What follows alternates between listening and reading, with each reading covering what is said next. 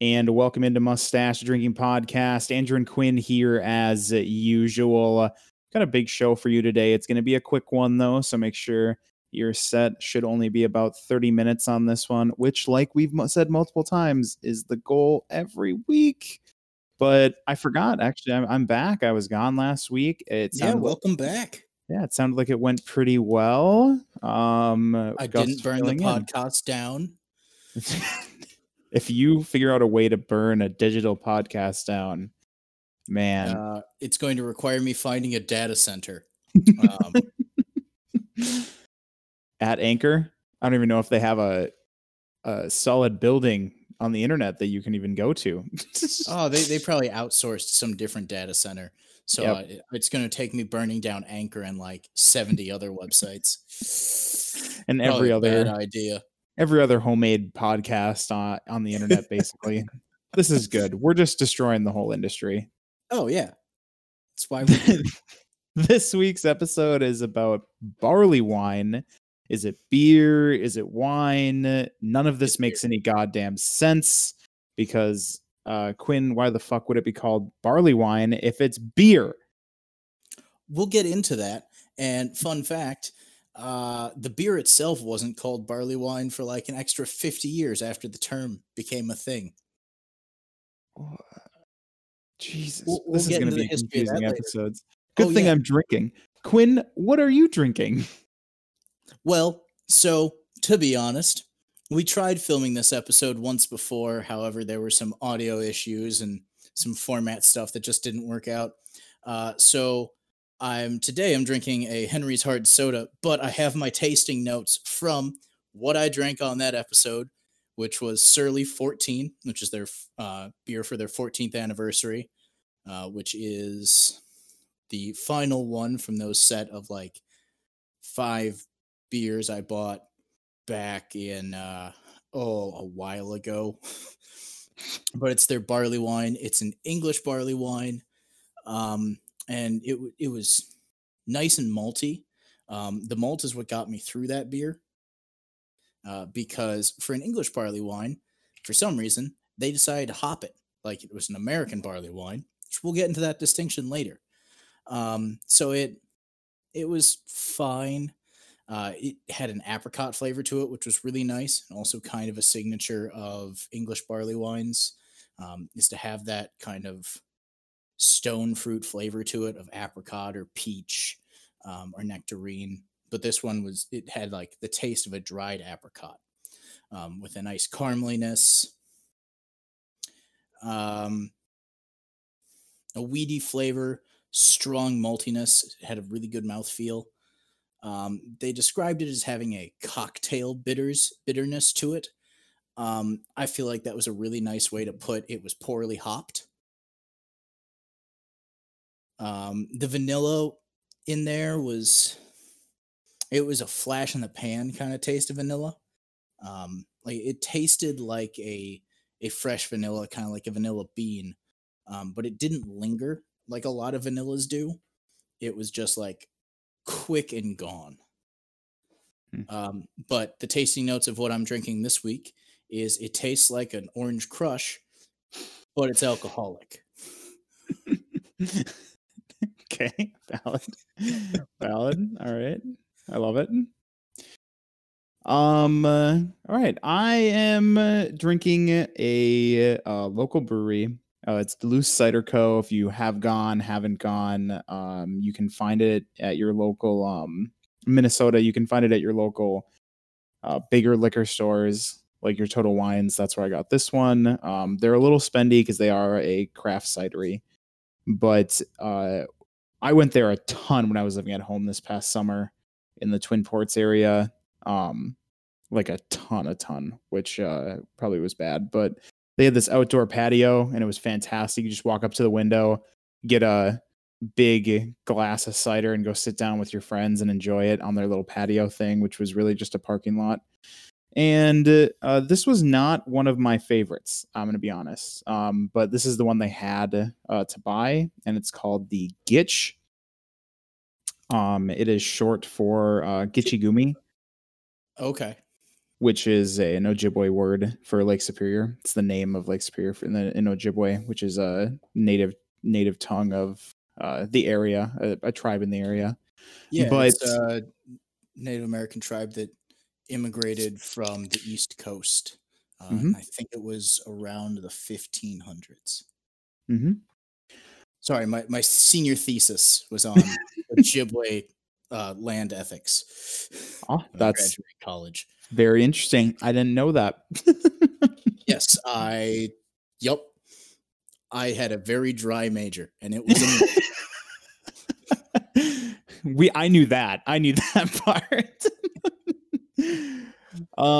So yeah, I'm not a super big fan of this cider.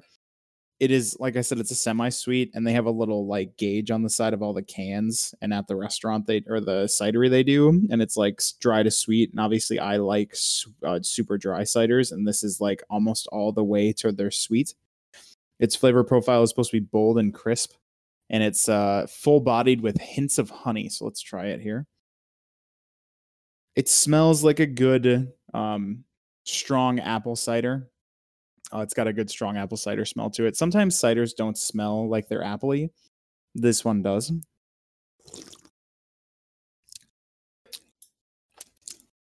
So it's a little bit tart. You can feel it when it goes down your throat. The back of your neck kind of twinges a little bit, or the back of your throat does, as you take that first sip. It has a good. I taste the little bit of honey at the bottom, kind of like floating across the tongue a little bit. Not very strong. It's just kind of in the back of the flavor profile.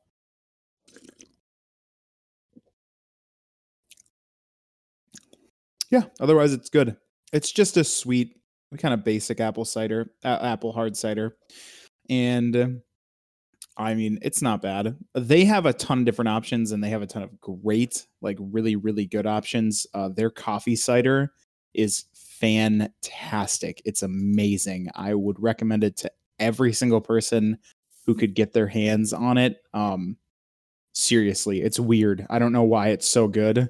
And one of my friends moved out to Virginia last summer, and I literally was trying to figure out how to send it to her because she wanted it so bad. It's called the Las Lajas, and it's really good. And Quinn, they have you haven't been up there, have you? I haven't been to that cidery. There's so many of them in the Duluth area. Yeah, with Wild State, yeah, there's quite a few different ones. But I do plan on hopefully maybe this summer going up there with Kayla and checking out a couple of different cideries. Nice for sure. Definitely hit this one up. They have a semi-dry hopped cider that you should definitely try. I'll try it.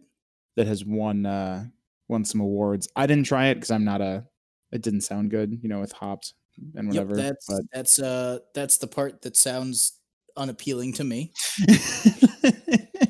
If it was just a bitter cider, I'd be fine with that. But you had to make it bitter with hops. They do have other drier ciders too, so get a whole flight. But like, I thought that would sound good to you. I thought you'd like the hopped part. That's interesting. No, I don't like hops. I'm not an IPA guy. I forget that you don't like hops. You just like beer in general. I like beer. I like bitter. I just don't like hop bitter because that means you get the taste of hops. Well, like I said, it's a good one. Definitely go try it. Shout out to Duluth Cider Co. #, not a sponsor, but 100%. I will drink whatever you send me. 100%. # send us anything. Please, God, send it. Prove Wild me State wrong too. on hops. Wild State too. You're right down the street from them. Send us some stuff too. You're never gonna listen to this. Duluth Cider Co. Any one of you. Except for Superior Brewing Company. You make a shit oatmeal stout. You don't like Superior Brewing Company? I like pretty much all their other beers, but their oatmeal stout. Quick sidebar: it is like the epitome of a beer that hits everything that a beer of its kind should be. Quotations around should, but doesn't do anything else.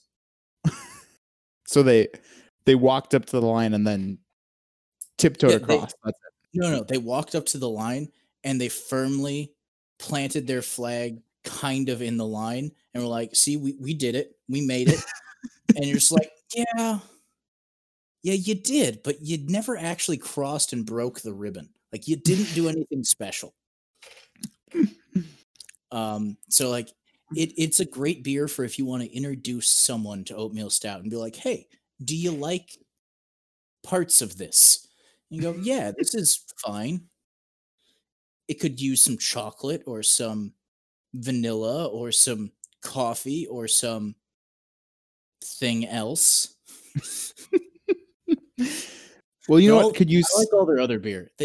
I shit on that one because in my opinion, it's the best beer for beer brats because you don't feel that bad about using it, and it has the perfect flavors for cooking.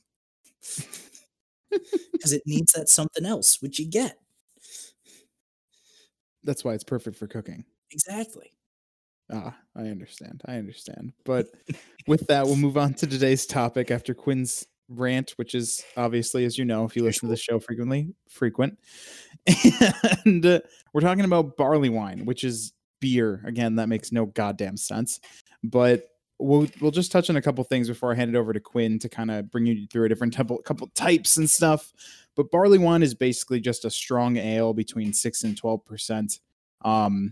It was first marketed as barley wine was Bass number 1 ale around 1870.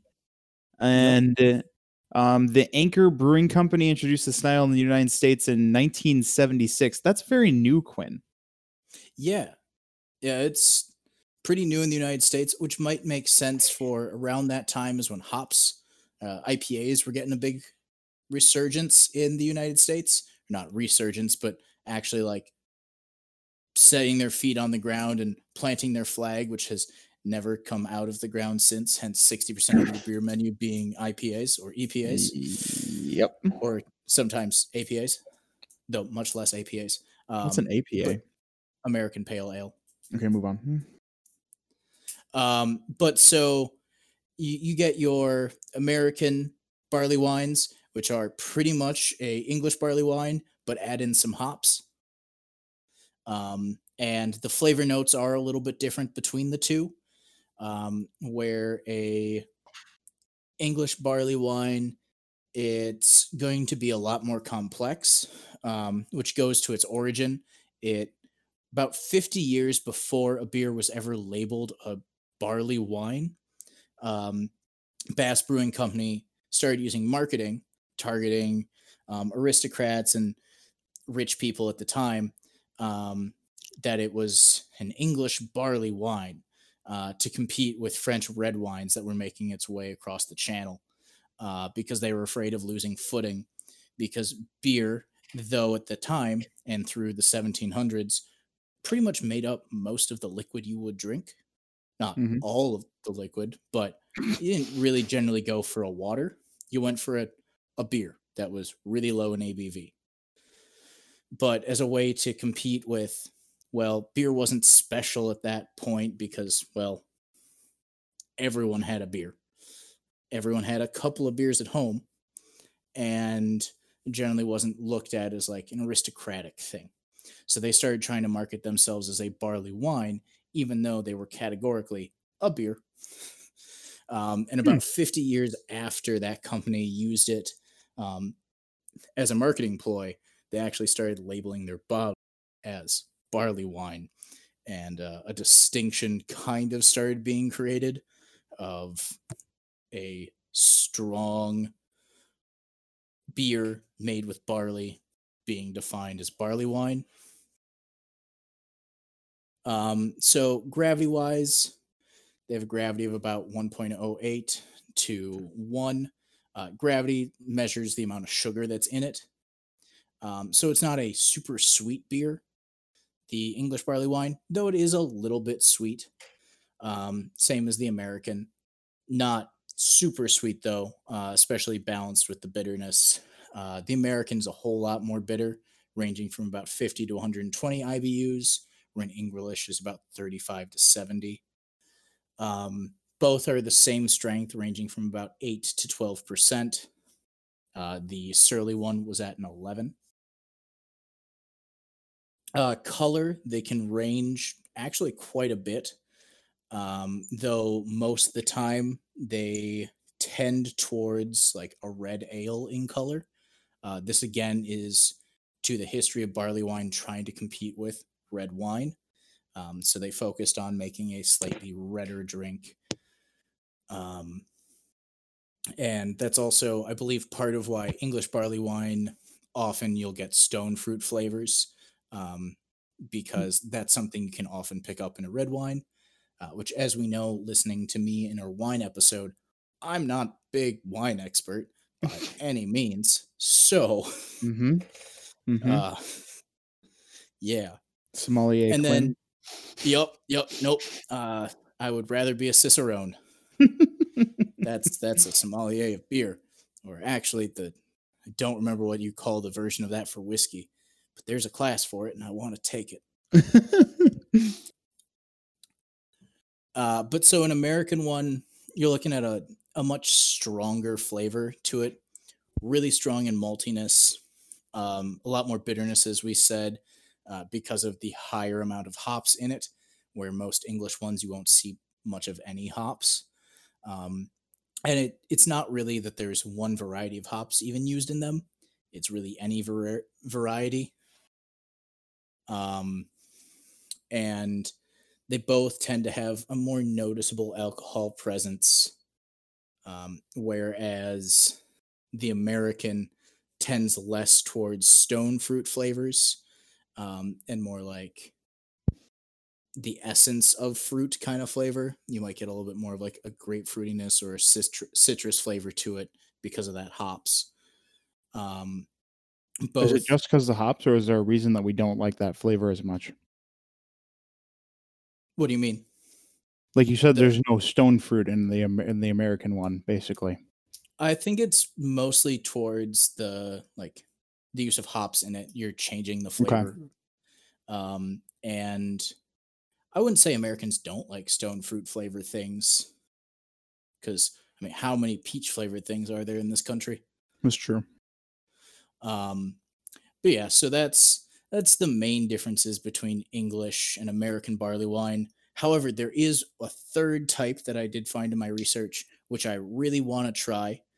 This is actually one that I will say isn't necessarily a beer. I think it more qualifies as a wine. Um, and it's Tibetan barley wine. I'm probably going to butcher the pronunciation of it, um, but it's Chiang, I believe, is how it's pronounced.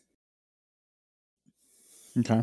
Um, and so this is made in a really similar process to sake, where you wet the grains, you mix in a yeast and ground barley mixture through it. You then wrap that in a cloth, put that in a container, and let that sit in like a warm room temperature ish room for with barley wine only like 2-3 days. It's a super low ABV alcohol, and it's kind of like a cloudy white color. Um, Little yellow. Yeah. yeah, a little bit yellow to it, and I really want to try this. It looks pretty good to me. Interesting. They toast at weddings with Tibetan barley wine. Hmm. I didn't see that in my research. That's good to know. Guests must unequivocally accept and drink a bowl filled with barley wine for distinguished guests at weddings and welcoming ceremonies. I know Interesting. it's traditional in Tibet, to before you take your first sip, you kind of like dip your finger in it and flick some off a couple of times. Um, and the reason that I saw that this is done, in my research, is that it's essentially like a tribute to your gods, to show respect and like to thank them for Flick some wine into the giving sky. this to you, Hmm. which I think is a really kind of cool way to do it. Like, I think that's cool. Um, yeah, and I I really want to try making this because it looks pretty easy in theory to Yeah, do, which it's means pretty it's going to be straightforward. really easy to fuck up Fair. because it looks too simple, which means that there is such a vast difference between skilled and not skilled at making this.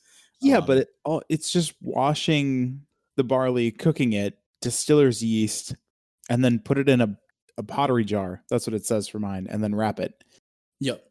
How could you mess that up? The temperature it's kept at, like the video that I watched on making it, a guy went to go visit his uncle in Tibet, and apparently his uncle is known for making the best barley wine in his home village, and like he touches on, he puts it in front of a specific window, and wraps it with 3 blankets, um, and like Okay. all these extra steps he takes to make it so good, and it's really cool seeing like someone who is pretty renowned for the way that they're making it and just the techniques they use in comparison to like the quick how to that you can find online, because like online it's a Mhm. super easy recipe, kind of like making sake is a pretty easy recipe online, Oh, okay. though there's like 3 or 4 different versions of that recipe because there's some debate about really what happens in the fermentation of the rice.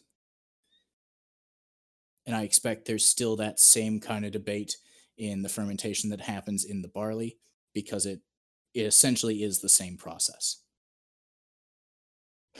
where the liquid in the um like the wine that you get primarily comes from the grain Mhm. that has been moistened. Though I did see in the video about the Tibetan barley wine, they did add extra water to it um, for the like 2 days of fermentation, Yeah, you which add pure is water to it, it says on yep, mine. which is different than what I've seen with sake. Okay. But it's less ABV than sake. Sake is like a higher ABV. Yep, and sake takes a lot longer Yeah. um, because to get like the floral notes in sake, it needs time to sit and age. Mhm. Not a whole lot of time, but it requires more than 2 days. Yeah, where this doesn't. Right. Even though, Um, what would it be like 2%, like less than a beer then basically? oh yeah, I think this is somewhere around like 1.5%. So there's barely any alcohol in it. Okay.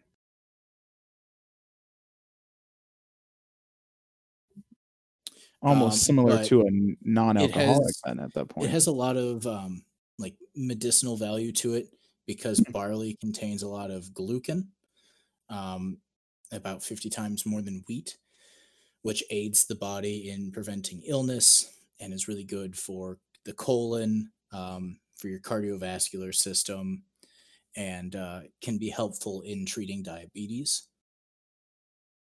So it's like creation and its use is mainly a medicinal history to my understanding, though is certainly also had for enjoyment. It's rich in fiber, about 15 times more than you'd find in an average wine. Hmm. Okay. Nutrients in it. It has thymine, riboflavin, niacin, vitamin E, and these are all really good things for your health. Um, it also contains calcium, phosphorus, iron, copper, zinc, and selenium. Selenium is said to help prevent cancer in the Hmm. body.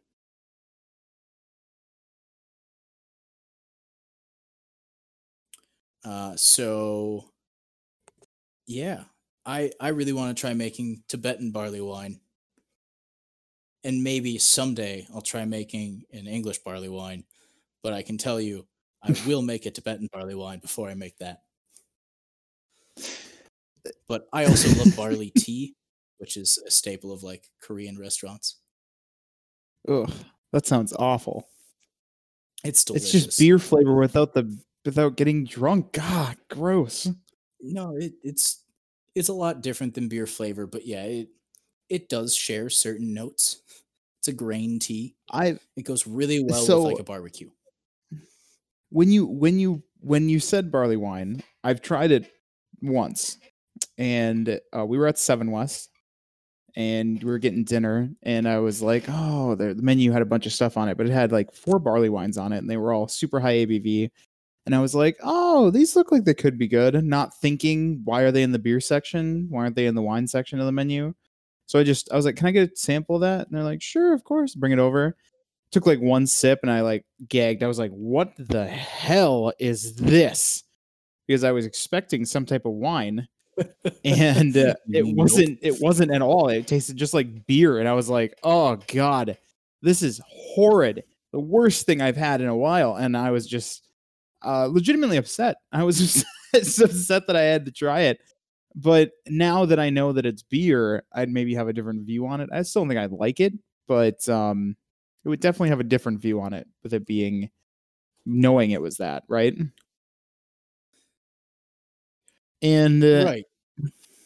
and before we wrap it up here, which is like I said, this show is going to be pretty short and sweet and to the point. We told you about the 3 different kinds: American, English, and Tibetan barley wine. According to the BJCP, there's different guidelines. They kind of dip in and out. They're just guidelines. And their thing hasn't been updated since 2008. So they can go fuck themselves, because that's a waste of time. Are you fucking kidding me? 2008? Gotta update your shit, guys. What a pointless. It was only 12 years ago. Ugh. Gee, it doesn't feel like it's that long ago, but it was 12 years ago. Yeah, right. And the only other thing I really wanted to ask about, Quinn, was what kind of barley wines have you tried? Because the American one, there's tons of them. There's on Beer Advocate, there's almost I've only 2,000 had, different kinds. to my knowledge, that Surly one. Oh, really? I've never really gone out of my way to have barley wine. I really like barley, and I've had barley beers, so maybe they were barley wines, but I honestly couldn't tell you.